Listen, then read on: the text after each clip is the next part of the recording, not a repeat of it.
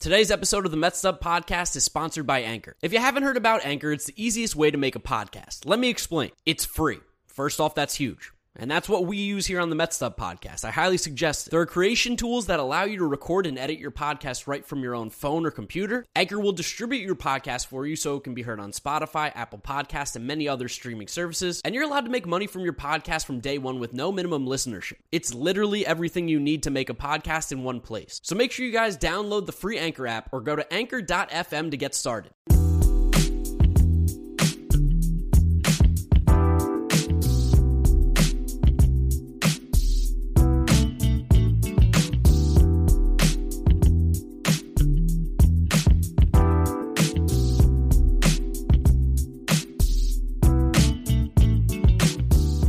What is up, Mets Up listeners? We are back here for episode number 33 of the Mets Up Podcast. Of course, with your co-host, I'm Draftneck Mark Luino, here with James Shiano. Jeter had no range on Twitter. Follow us both over there. Talking about the New York Mets series that just finished up against the Pittsburgh Pirates, where it wasn't great. It wasn't a particularly good series any way you slice it. Now, the Mets did end strong, and we got a lot to talk about with Game 3, which will, of course, come towards the end of the podcast.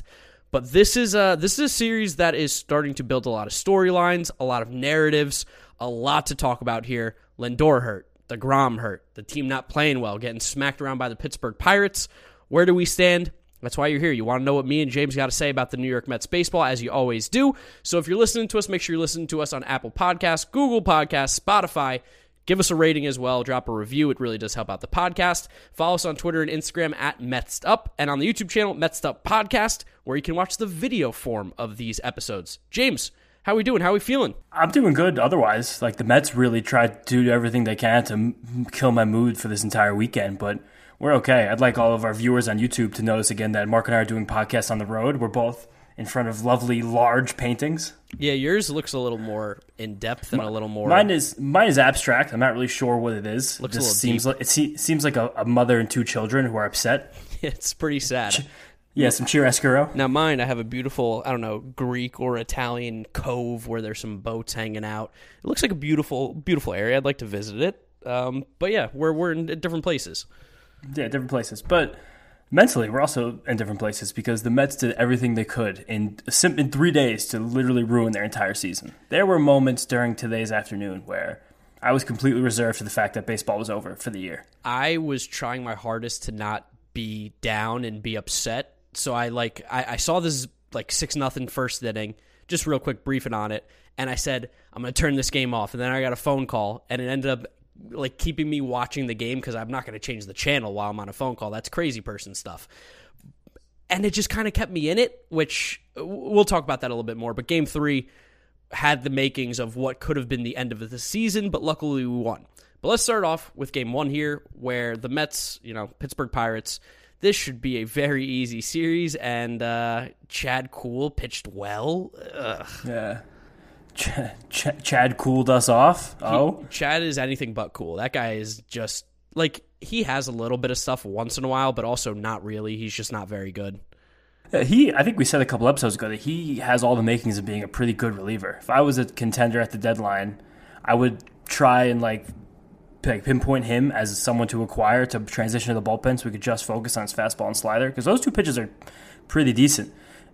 But also, if anyone out here is existing in Pirates Twitter, you have to make your name like Chad Juhl, like Juhl.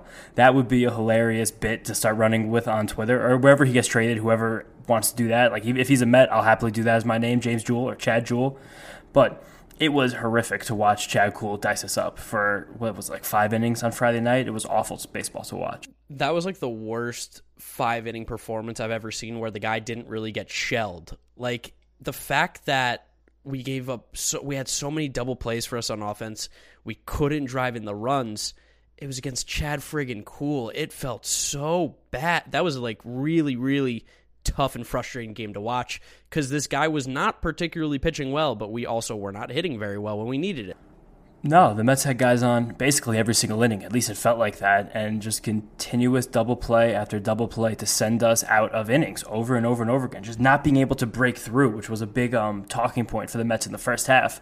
And it was super discouraging that we started off the second half right back into that mode. Yep, right back into it. And it felt like anything that could go wrong that night was going wrong, and that's kind of the whole thing for this entire 7-game stretch against the Pirates, which should never be a sentence that either of us says, is that when you're playing the Pirates, everything should be going right, because it can go right, because they're the friggin' Pittsburgh Pirates, but this game was a bad start to the series. Adam Frazier, who Mets fans still want, that guy is so mid. He's the definition of a mid player. I've never been less excited to watch a player. The only guy that I'm less excited about in Major League Baseball than Adam Frazier is his teammate Kevin Newman. Fucking Kevin Newman. Adam Frazier, to sum it up as perfectly as possible, is a pesky fuck. That's all he is. He's not one of the rat fucks. We're not putting him on there. There's going to be a new, I don't even know. I know who it is. John Nagowski, right? Of course, yeah. I didn't spoil the intro, but he was going to be a new, I don't even know, a dignified addition to the rat fuck list. But Adam Frazier is not that. He is pesky. He is so annoying. He is just such a little shit. He just has 7 pitch at-bats time and time again. He hits the ball the opposite direction. It's fucking annoying to watch Adam Frazier play. I can't stand him. The dude has 27 doubles on the year and has 4 barrels. 4. He has barreled the ball up 4 times. That's 4 more than me and you have. That's insane. And this is a guy that someone wants to trade for. Listen, you want to give us Adam Frazier for free? Sure. I'll take him any day for free. He's a good baseball player. Like, at the end of the day, he's fine, yeah. For free. But if the Mets are trying to make moves here and Adam Frazier doesn't really have a spot, I don't get it. But boy, did he really fool some Mets fans, including Keith Hernandez, who Keith is in love with this Pittsburgh Pirates team. They can't do anything wrong. He's the exact type of guy that Keith Hernandez would fall in love with, too, because Keith Hernandez can watch Adam Frazier take 2 deep breaths and think about 1977. He has a mustache, a full head of hair, cigarettes in the dugout, and you're hitting the field opposite direction, hitting 320, winning an MVP award. This makes Keith Hernandez want to watch baseball again, Adam Frazier. Literally. It gives him life. Like watching him, Newman, John Nagowski, these are all dudes who were like high contact, very low power, very low like upside from what they're actually going to be able to do on the field, but they will hit you a single. And we saw this happen, and it's actually funny. I think the Pirates could have smacked us a lot more in a lot of these games, but they simply can't get extra base hits when there's guys on. They love a good single. No, they can't. This is a stat I was going to throw out later in the episode when we're going to be talking about McGill, but the Pirates, as a team, actually have the second lowest whiff rate in all of baseball. Which is... The only team with a low whiff rate in them is the Houston Astros. Which, is funny because going up against Stroman, who's a guy who doesn't typically get a lot of whiffs, this is going to be weird to say, but they're a bad matchup because he's a guy who pitches the contact and they will single you to death, and that's kind of a little bit what happened with Stroman. Yeah, super bad matchup, but also what you were saying, while the Pirates have the second lowest whiff rate in the league, they have the least barrels. Yes, because they're just not good. They're one of the worst teams in baseball for good reason. They don't have the talent. Now, they do have some good guys in Brian Reynolds, Brian Hayes, who really didn't hurt us too badly this series, but oh God, it's just so annoying to see literally John Nagowski playing the game of his life. The game of his life, the series of his life, the week of his life. John Nagowski has basically guaranteed himself to get to like 50 days of service time by rather than the 30 he already has with this magnificent stretch against the fucking Mets. It's ridiculous. And since we're talking about John Nagowski, I think we should just get into the brouhaha now while we're here before I break down to Stroman.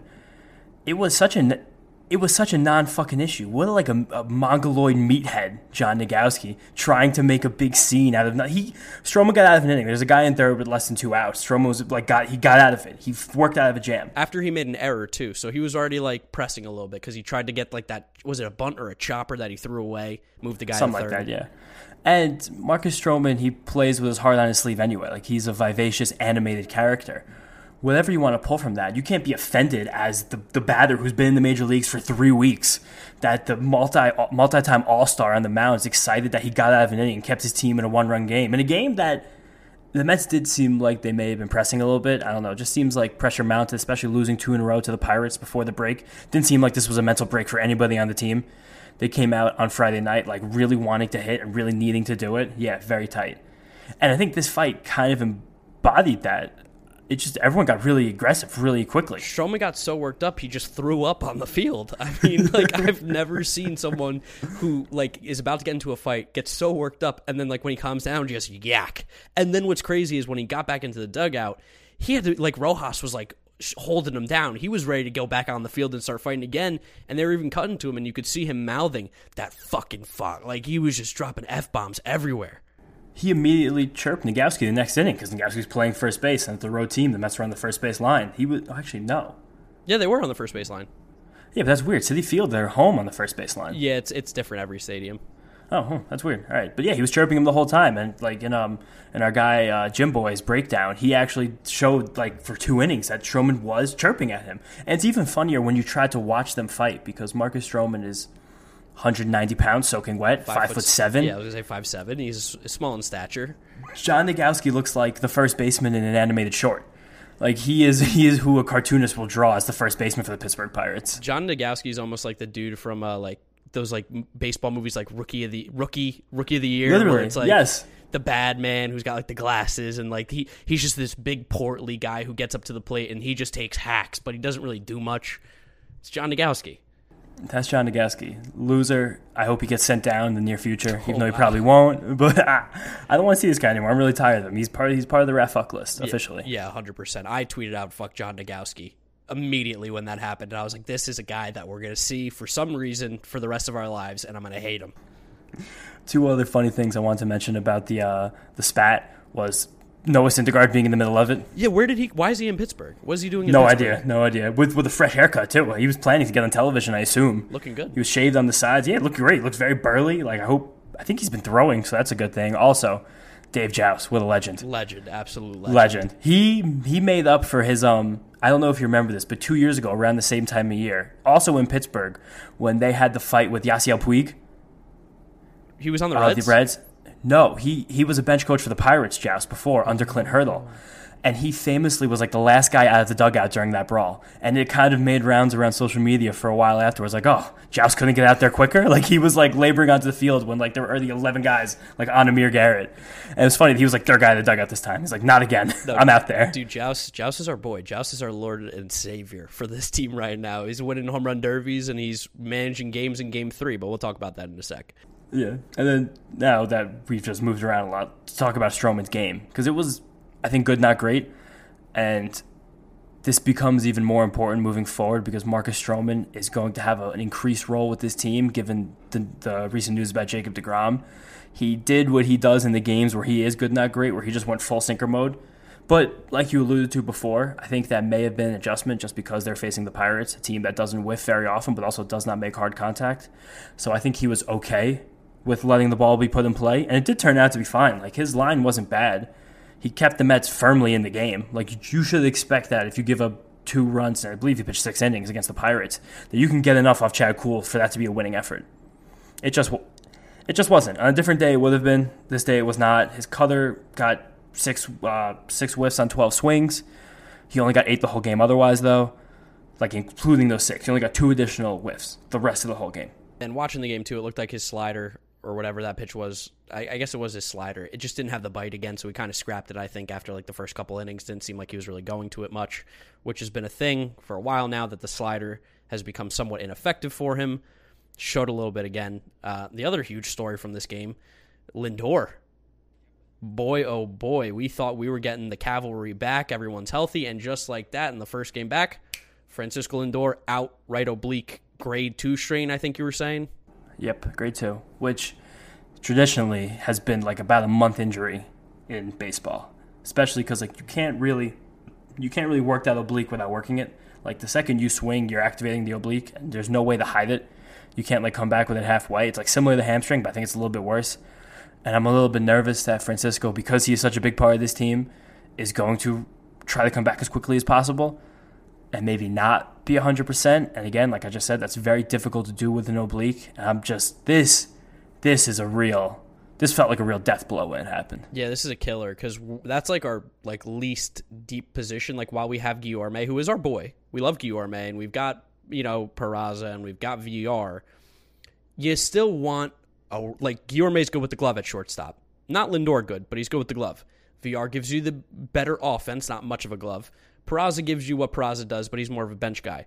This is now a legitimate hole on this team, and if Lindor is going to be out at least a month, maybe longer, we're going to have to start exploring some options, I think. There's got to be somebody out there. I don't think we're going to be going Trevor Story, Javi Baez route, but there's got to be someone available on a team that's maybe a non-contender that can slot in and take over for a month. Because as much as I love VR and Guillorme, I think it would feel a lot more comfortable if we had a real everyday player at that spot.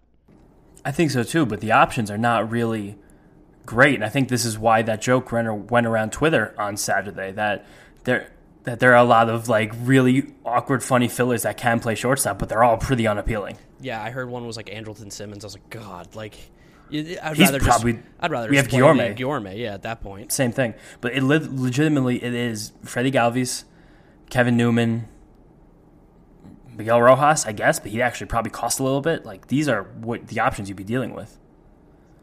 It is tough. And the one, if you want to find a silver lining, this is more of a personal vendetta silver lining, but all of the assholes and idiots, and I'm going to use the word again, mongoloids, for the last couple of months who've been talking about how shit Francisco Lindor is and how this team would be better off without him, you're about to get a taste of your own medicine, because this team is going to take a massive, massive, massive hit without Francisco Lindor in the lineup, on the field, in the clubhouse, mixing up with the guys. It's going to be such a massive loss that we won't. It's like kind of like we won't even be able to remember what life was like without Lindor. Now we've had him for 4 months, because he is really that good. As he's been that bad, he's still that good. Yep, it's you don't know how good you got it until it's gone. That's the classic saying, and that's what it's going to be with Lindor. On top of the DeGrom injury, we lost arguably our two best players, and I don't think there's anything to argue. Yeah, I think those are far and away clearly our two best players, and it's going to be rough. So we lose that game. It was, whatever. Drew Flo got smacked around a little bit. Familia, friggin' Wilmer Defoe. My God. Yeah. Oh, my God. Hot as anybody, and hot as John Nagowski. Another insane series. I think he was 7 for 10 at one point in the series, which is insane. Dude, and Brian Reynolds, because Defoe and Reynolds both went deep off of our boy Drew Flo and Familia in the late innings on Friday and just absolutely hammered us down, dug our grave, because the Pirates' 18 bullpen worked us again for the second time in a week. But the Bednar-Rodriguez pairing at the back end, my God, unhittable. Unhittable. We couldn't touch him. Just a lot of fastballs. Can't find them. A lot of fastballs. It is what it is. Move on to Game 2 here. Wow. I don't even really want to talk about Game 2 because you thought losing that 5-run lead to the Pirates the game before the All-Star break was back. I got one better for you. How about a 6-run lead? How about that? How's that sound? When I was writing the notes for this, I don't even know if it's worth talking about the first 7 innings of this game. Like, there's a little bit to say, but the whole story comes in the 8th and 9th inning. Yeah, I mean, we got to talk about JD. JD had a great game. JD's first game back from the IL, 2 home runs, smoking baseballs all over the place, 2 over 105 miles an hour, per notes by James Shiano. He needs to play every single day because he mashes. He is a very, very, very good offensive player. Defensively, he stinks and doesn't really know what's going on, as we saw in Game 3 today, which, again, we're going to talk about. But, boy, can that kid hit. He knows how to hit that baseball. That kid steps in there, and I feel good about the at-bat. No, but he can hit, to make fun of you for a second, calling J.D. Davis a kid. He can really hit. There's nothing else that J.D. Davis can do, and he can definitely hit. And that's kind of what the team needs right now. We have a gigantic gaping hole, Francisco Lindor-sized hole in the middle of this batting order, and J.D. Davis seems like a very logical choice to fill it. What do you think about hitting J.D. Davis 2?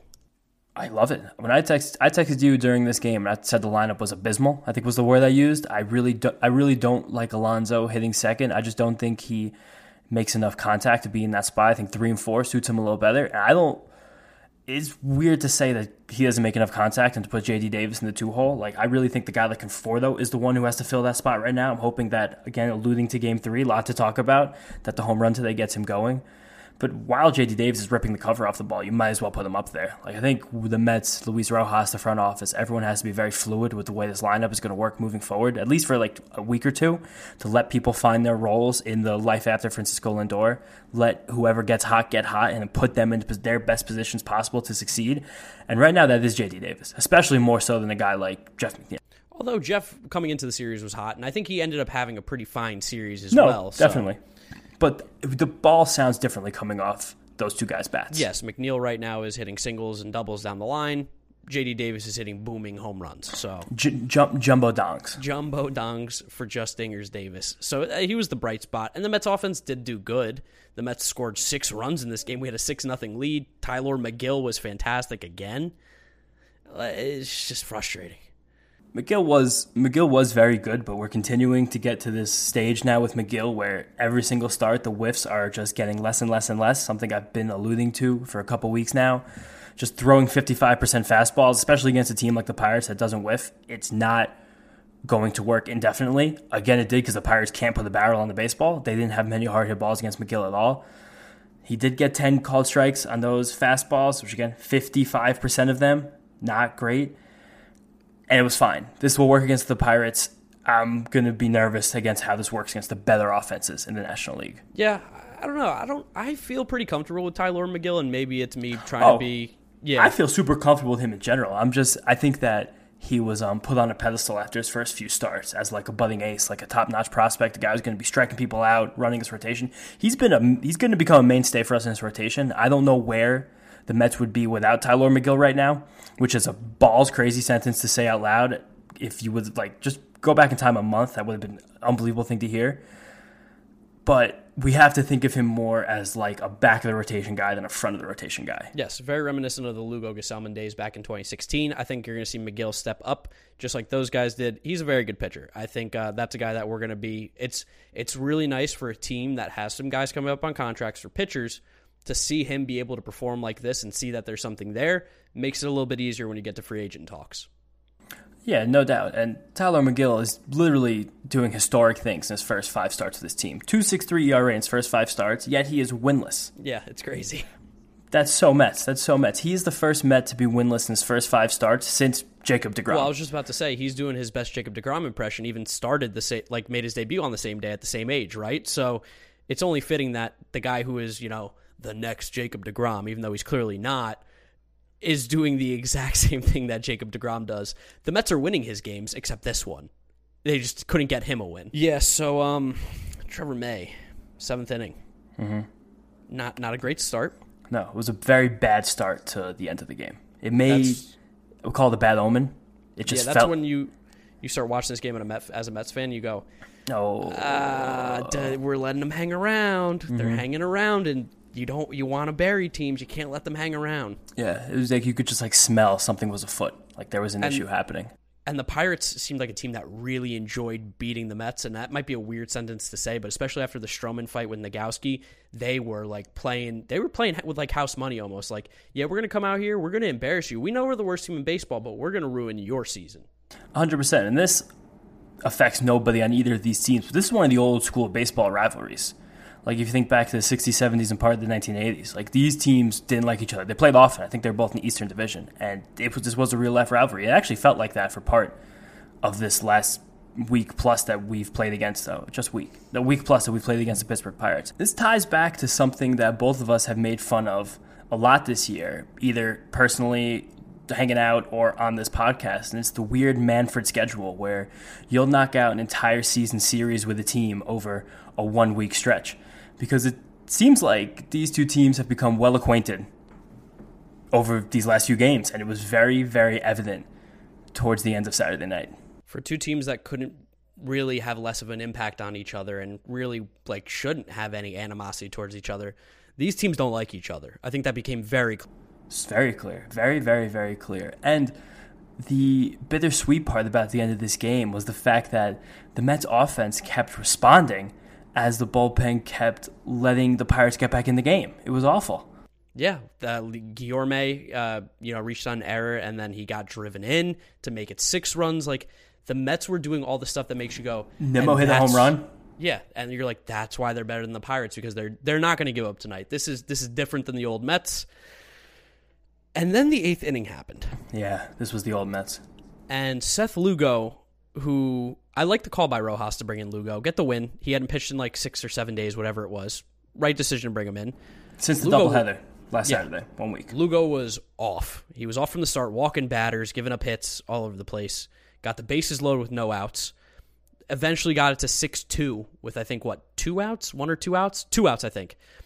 And who steps to the plate? But Wilmer friggin' Defoe. And while Lugo didn't have it, there's been some talk about whether or not Lugo should have been pulled at that moment, if you bring in Loop, whatever it's going to be. Seth Lugo's got to get Wilmer Defoe out. There's no world where Wilmer Defoe should be beating Seth Lugo, especially with a home run. Yes. And this wasn't just a cheap home run. He hit into the friggin' Allegheny River. It's as if he knew what pitch was coming, and like he used guest pitch on MLB The Show, and it's like, hey, it's coming right here. It's coming right here. You can't miss it. Really bad changeup. Rojas even talked about it after the game. He hated the pitch call, which is interesting. Rojas not making the pitch calls, which I think that's also interesting to note. I think we've known that this whole year, right? I mean, I think at times he will take over, and I think it's more so with Nito. I think he allows McCann to call the game, but I think with Nito, he's a little bit more hands-on with the pitch calling. But he did not like the 2-0 changeup, and I agree with him. Changeup is Lugo's, fourth pitch, and we're going to that 2-0. I don't think it's the right call. But at the end of the day, Lugo put himself in this situation where the Pirates are rallying late in a 6-0 game, and it became 6-5 real quick. Yeah, very quickly. And I don't even like the concept of throwing Wilmer Defoe a 2-0 changeup. Especially a righty versus a lefty, something we've talked about a lot on this podcast. Like, I think there is credence to the idea that maybe he should have been pulled in this spot just because of how arduous the inning was before Wilmer Defoe got to the plate. Like, if Seth Lugo looked good and the Pirates had a couple bloops and like a tough walk, then I get like, all right, he's in it. Like, there's energy happening right now. I should leave him in. But Seth Lugo from the jump had nothing. Nothing at all. There was no juice, whatever. And I won't kill Rojas for that decision. Some people have, which I think is ridiculous that you're killing Luis Rojas for his two best relievers, giving him we don't know yet. We don't know what happened in the ninth inning yet. We're going to get to that. Teasing it. Big show. But you just have to get Wilmer Defoe out. You have to get him out. And then, Nimmo, did Nimmo respond? He gave the home run? Yeah, he had the home run the next inning, which was great because that was like, oh, damn, okay, that was a huge insurance run. Edwin's been great all year, but no one feels safe in a one-run game, especially when the team just scored 5 the inning before that. And then Edwin came in, and with the first pitch, he drilled Ke'Bryan Hayes. I mean, drilled is used lightly. It grazed off the hairs of his arm, but he still hit him. That's a walk. He then walked Brian Reynolds to get the first 2 guys on. Then John Nagowski steps up because, of course, he does, because he's a rat fuck, and he ropes one down the line. VR makes almost an unbelievable play, almost a game-saving play. It honestly did at that point save the game because that would have scored a run, but he kept it in front of him, smacked off his glove of Luis Guillorme with the wherewithal to get it, tried to beat the guy to third, realized he couldn't.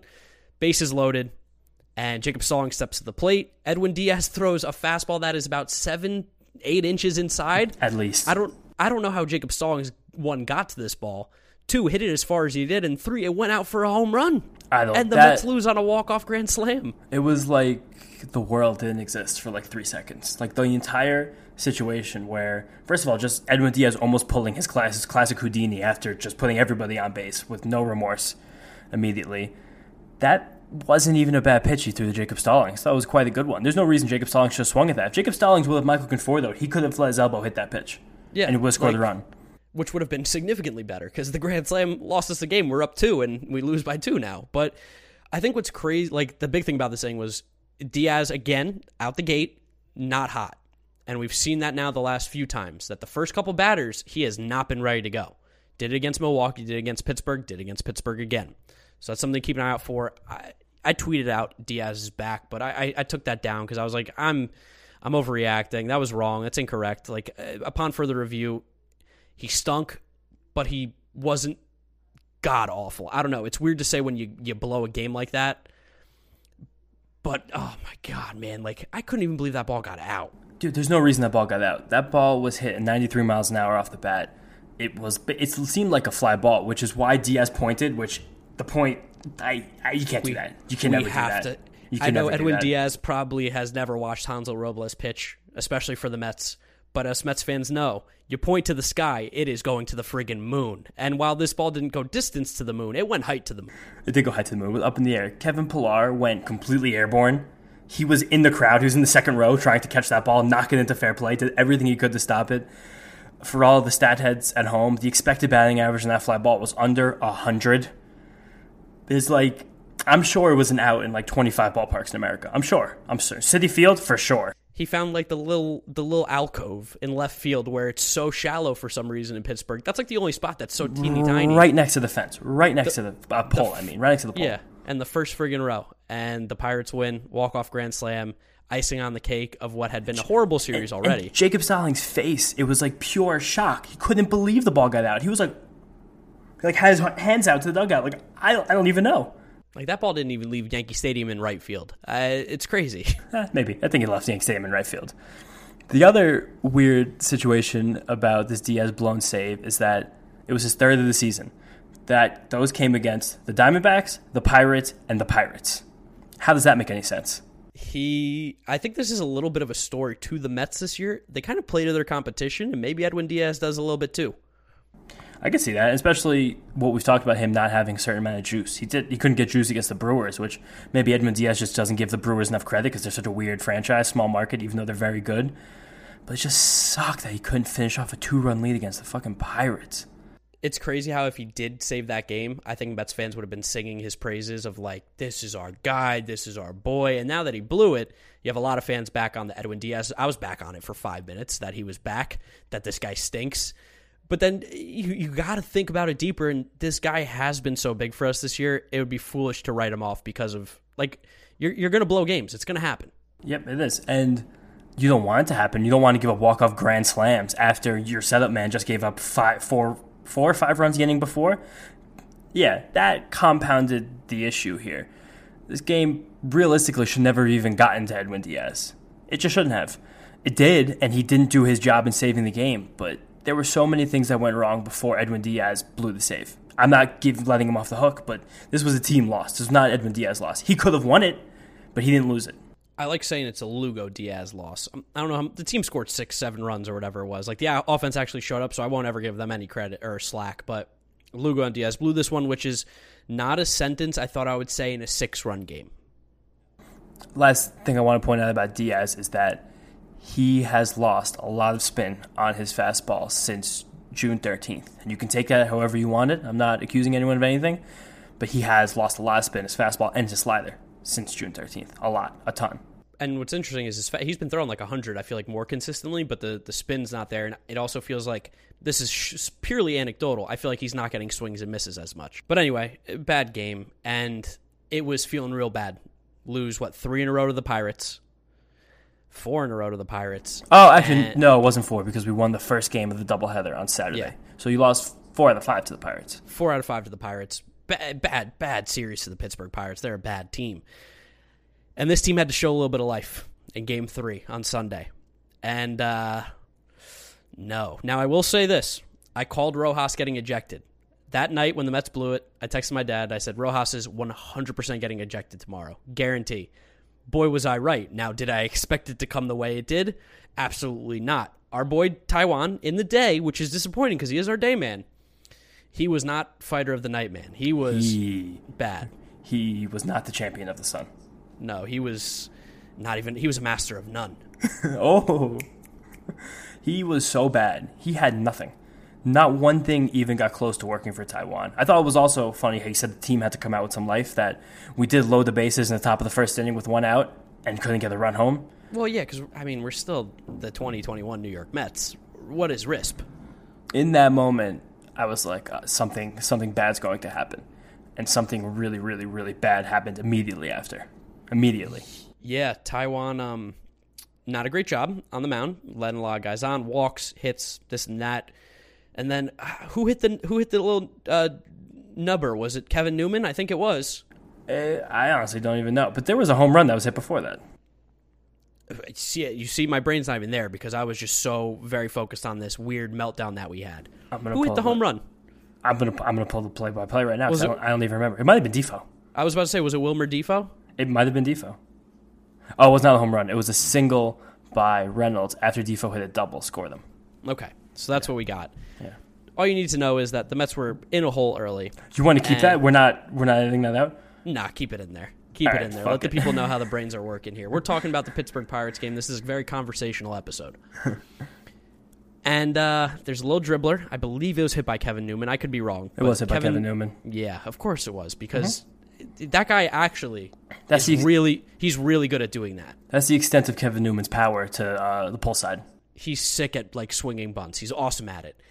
Hits it down the line. The ball's foul. Taijuan Walker makes an interesting decision. Something I don't support. Yeah, I never support swatting the ball away. MLB The Show does this all the time, and I hate it. I go, no one would ever do this. This is stupid. Taijuan did it, and the ball was called fair. And what made it even worse is that the bases were loaded, so guys scoring automatically. While the ball is kicked away, no one goes to run after it. Instead, all three Mets, JD, Taijuan, and Nido, decide to argue with the umpire. So another run scores.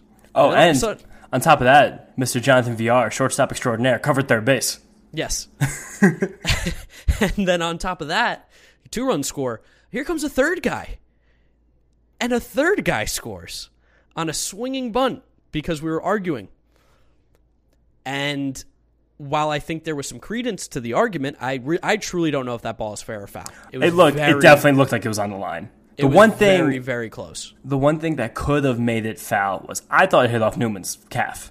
Mm-hmm. It seemed that way. None of the replay angles showed that conclusively, and you couldn't really tell. But the one replay they had, you can't call that ball foul. You just can't. It would be tough. It would be really hard. But the angle also wasn't great. We don't have an angle that's like actually legitimately on the line. Why don't we have cameras like the NFL where they can like zoom in, the NBC it like to the fucking blade of grass to show me that heel is just a quarter inch above the white line and turns out to be a touchdown? Why don't we have that in baseball?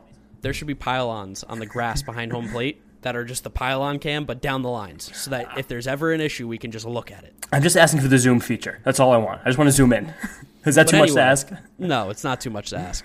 And it would have been nice because Rojas came out, of course, was hot and fulfilled my prophecy, got tossed in the first inning. Luis Rojas, let me tell you, if I didn't like this guy already, I love him even more. He was ready to actually fight an umpire. He pushed the guy. He pushed him. Might be suspended for a game or two because I think if you touch an umpire, you end up getting suspended. For the boys, Luis Rojas had to be detained. I'm not even going to say he had to be held back. He had to be detained. Three coaches had to hold him back. Yes, 3 coaches had to hold him back. He was ready to rip a head off of somebody. And it was good. I think the Mets team needed a little bit of kick in their ass, a little spark, something, because, I mean, they came out so flat with failing in the first inning with the bases loaded. Taijuan, we love you, but you stunk today. There's no way around it. You have 4 walks and like 7 batters. That's like the definition of like, that's a team flat. That's a team that's just kind of going through the motions. Nobody was awake. No one was stepping up.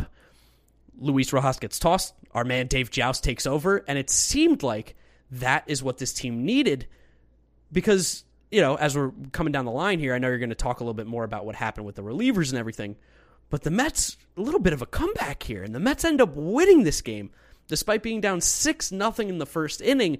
Let's talk about the bullpen, who gave us 8 2/3 innings of scoreless baseball, getting started by Drew Flo, who did a fantastic job again, because of course he did, because he's our boy, and he is going to quickly become a very, very highly touted reliever, I think, in this Mets bullpen, especially with how Castro's been pitching and stuff like that. But even Castro got in today, and Castro pitched well, and Trevor May got the save, and Loop came in, and Loop danced out of trouble like I've never seen before. He got the bases low with no outs, threw an absolute dot to Adam Frazier on the outside corner, strike 3. Sit down, Adam Frazier, you pesky asshole.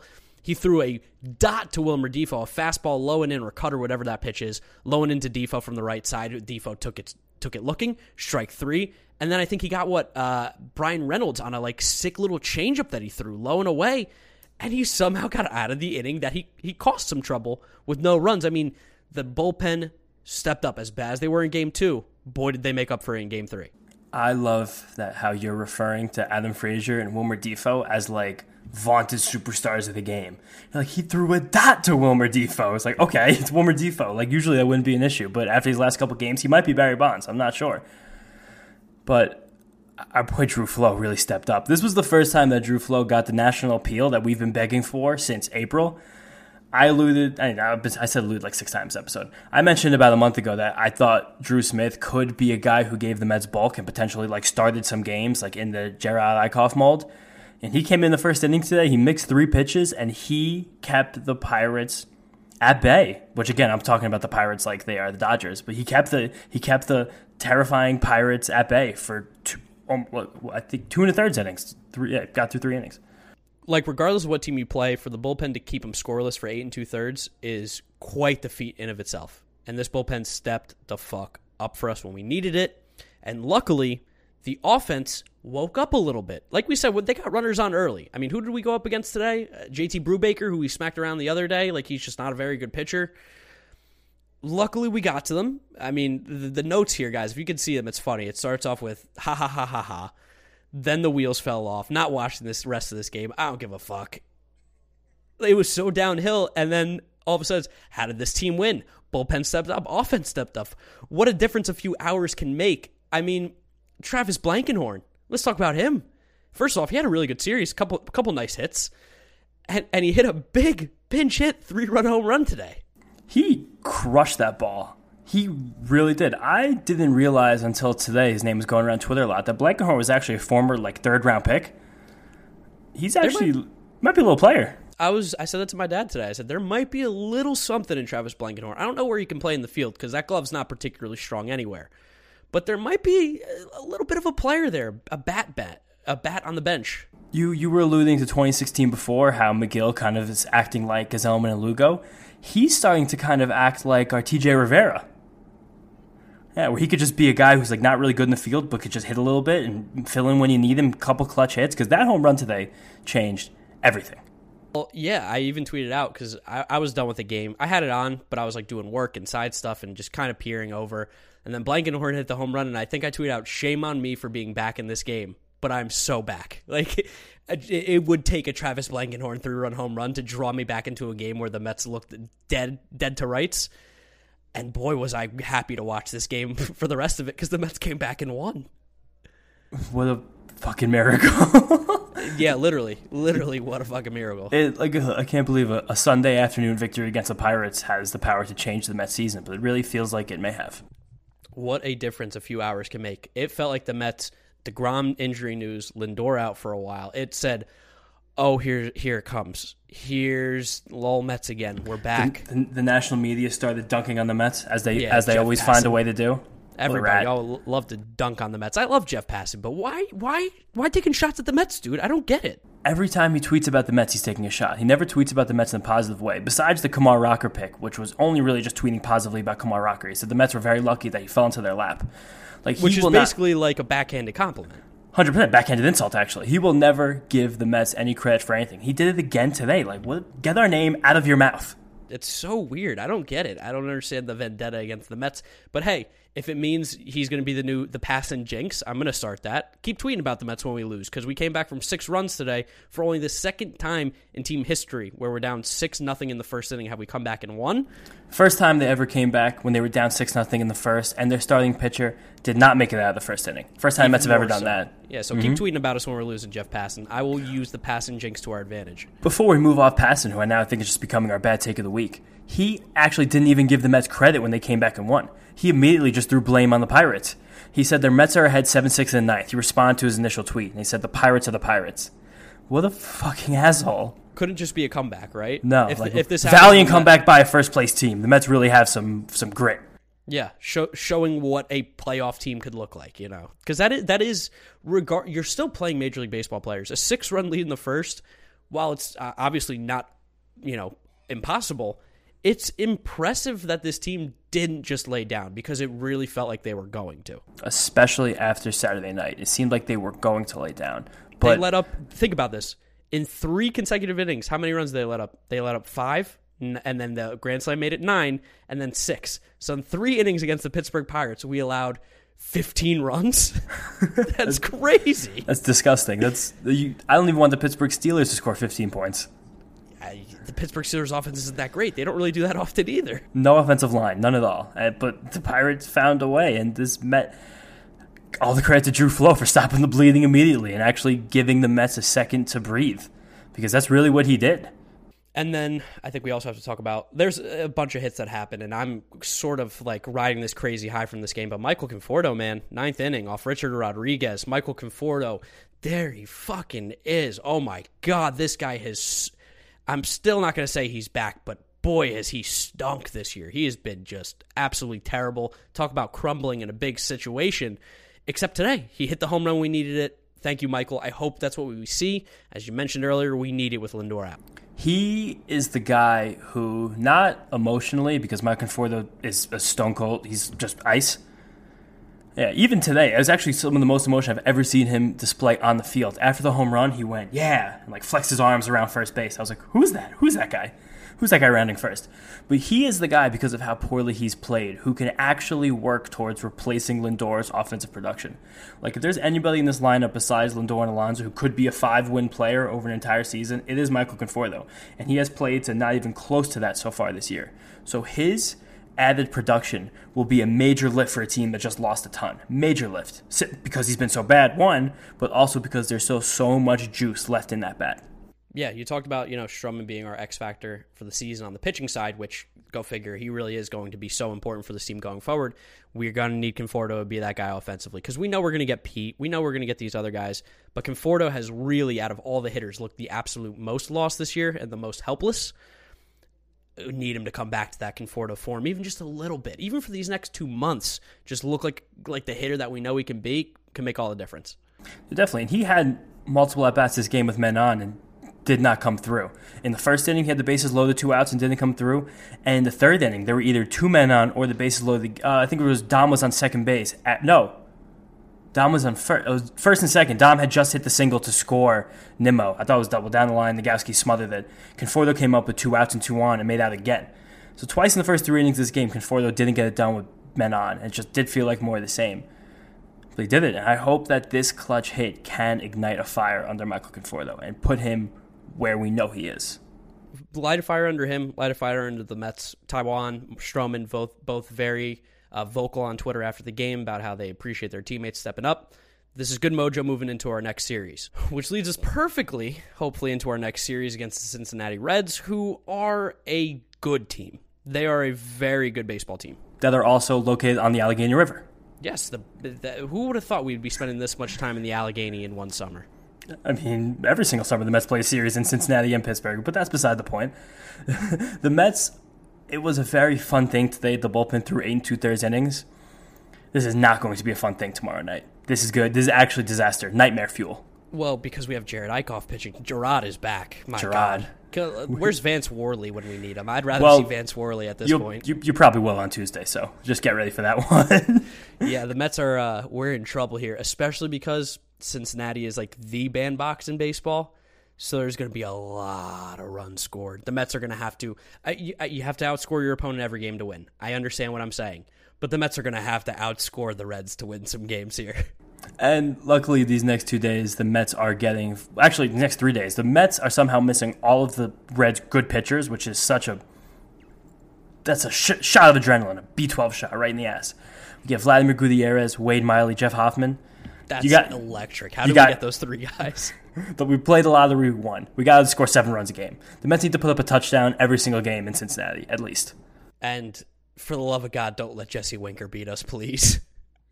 Luckily, also playing the lottery, Castellanos is hurt. He probably will not play tomorrow, and he might miss his entire series. Well, that's what I'm saying. Don't let Jesse Winker beat us, because that's about the only bat, really, we have to truly worry about. India's having a good little stretch here, too. But India's good. India will be good. And Suarez, while he's been dreadful this season, is still a good baseball player. I actually really like Tyler Stevenson. He's my Red to watch. He's been playing here and there. He's a fantastic young catcher. He's going to be a very good player in National League for years and years to come. I'm officially fuck Tyler Stevenson. You want to know why? Dude followed me on Twitter, unfollowed me recently, in the last 6 months. Wow, how did you find that out? Because I saw he followed me. He's friends with Taylor Trammell, and Taylor Trammell follows me. So Tyler Stevenson followed me out of the blue one day, so I followed him back. I checked back, I don't know, maybe in March, and I go, this guy's not following me anymore. You think I care what you have to tweet about Tyler Stevenson? I couldn't care less. What tweet of yours do you think did it? What do you think pushed him over the edge? I don't know, maybe he saw my catcher rankings and I put him at 26. There's a possibility that's there, but dude, you also hadn't played at all. So what am I just going to be oh, Tyler Stevenson top 10 cuz he follows me on Twitter? Maybe. I'm biased, but I'm not that biased. That's So pretty yeah, funny. this is a big. I hope Tyler Stevie goes 0 I hope he doesn't get a single hit. I hope he has no hard contact this week. Same with Winker. I hate Winker. I love Winker as a baseball player, especially as a fantasy baseball player. He's the guy. I've been on that train for years, knowing he was a good player. But I don't want him to get any hits against the Mets ever again. Never again. No. He's a great villain though. Like, I hate Nagowski. Like, ugh, gross, disgusting. I respect Winker at least a little bit. Definitely. Jesse Winker is going to be an all-star for years to come in this game. He's a fantastic baseball player. And like the wave, like as much as it was like evil, oh, that was so good. It really was. So, like, you as a fan of like baseball and like maybe being a little shit here and there, like that, you appreciate how good that wave is. 100%. You could see a player like Jesse Winker who had pedigree and had production in the minor leagues, who really didn't have the results he had in the major leagues, to pop off with some swag like that after a clutch hit. That's pretty cool. And you know that the Mets fans were giving him endless shit too, like Winker, Stinker, whatever you want to throw in nicknames there. Like, Mets fans, we deserved it. Let's just hope that we see no waving, because I promise you, if he hits a home run, he will wave. Guarantee. Yeah, no doubt. Probably right to the dugout, honestly, even though there aren't even that many holdover players from that team right now on this roster. This series, we're really going to feel the lack of Jacob deGrom, and it's going to hurt like hell. Yeah, it's going to be tough. If the Mets scrape, I'm going to be bold here, a win out of the series, that's not the worst thing that could happen. No. You got to win 2 games in this series. You're facing Vladimir Gutierrez, Wade Miley, and Jeff Hoffman. Yeah, but we just mentioned Gerard Eichhoff and Vance Worley, who are both guys that the Phillies didn't want to pitch for their team anymore. So keep that in mind. We're probably going to get the triumphant return of Sean Reed-Foley. We're definitely going to see our boy Nick Tropiano, Paisan, back in the mix on Tuesday night. Ooh, Tropiano might be Tuesday, yeah. Yeah, or there's an outside chance that the Mets just activate Carrasco and give him 2 innings, which would be banana land. Yeah, it'd be nuts to give him 2 innings. Let him rehab. Let's take him easy. He looked good in Brooklyn last week. He touched 94. Like, he was good. 2 innings, fine. 2 Ks? Yes, 2 innings. Yep. He's going to pitch really soon because we need him really bad. The Mets rotation is so bad right now that on ESPN it like lists the rotations as they come. They already have Gerard Eichhoff written in pen for 2 starts. That's so bad. Really bad. Really, really, really bad. Just got to gut some out. Touchdown every game. Got it. Yeah, I might need a little more touchdown. Might need the 2-point conversion on those touchdowns there. It is going to be late game field goal. It is going to be a slugfest, and I'm sure when you guys listen to this and we see a couple 1-0 pitchers duels between Jeff Hoffman and Vance Worley, you're going to be able to come back to us and say, you idiots, but I'll take my chances. I really will. Yeah, me too. It's fine. And looking ahead, the Mets have some pretty terrifying offenses on the horizon. Actually, it's just really Toronto next weekend because the Atlanta offense really is nothing special without Acuna. But in Cincinnati and then home against the Blue Jays, these pitchers are going to have their work cut out for them. And I am terrified of what the road holds without Jacob deGrom and Francisco Lindor. I'm terrified, but hey, in Jeremy Hefner, we trust. That is our boy. That is our guy. If anybody's going to be able to get something out of Vance Worley, Gerard Eichhoff, Nick Tropiano, Sean Reed-Foley, what's another name that we threw out? I don't know. Jordan Yamamoto maybe comes back at some point. He's probably due at some point. It's been 70 days or however long it's been. It's going to hurt like hell when Drew Smith goes down tomorrow just because he has options and threw 2 1/3 innings today. But every Mets fan, don't be upset. Drew Flo's coming back in a couple days, and he's going to be a cog in this pen. Also, we're talking about Hefner. If anyone sees me at games the rest of the season, I ordered my Jeremy Hefner black jersey on DHgate. It's coming in, baby. So if you see a Jeremy Hefner jersey at the ballpark, you know it's your boy James. Yeah, I'm going to be getting a real black jersey. That's what I'm getting a real one too, but I wanted to just get a fake Hefner one because I'm not going to pay for $150 customized Jeremy Hefner jersey. I'm not in that deep. No. I'm not Anima. But yeah, Steve Cohen spends money. I'll buy a real jersey every once in a while. But a Hefner one, very much a DHgate purchase. Definitely. I wanted to try and get one for when the jerseys actually came back, but the black jerseys seem like they're not going to come in time off the Mets website. There's like a wait list for them. Yeah, it's bizarre. It's super weird. Yeah, like we rolled them out, but we're not ready. But we rolled them out. Which is like so Mets. Yeah, so Mets. But anyway, I think that's going to take us here to the end of the episode number 33 of the Mets Up Podcast. Make sure you're following us on Twitter and Instagram at Mets Up, YouTube channel Mets Up Podcast. I'm Giraffe Neck Mark Luino with James Shiano. Jeter had no range. Thank you guys so much for listening, watching, whatever you're doing. We'll talk to you after this brutal Red Series that we're in for. Peace out, guys. See you later. Thanks for listening.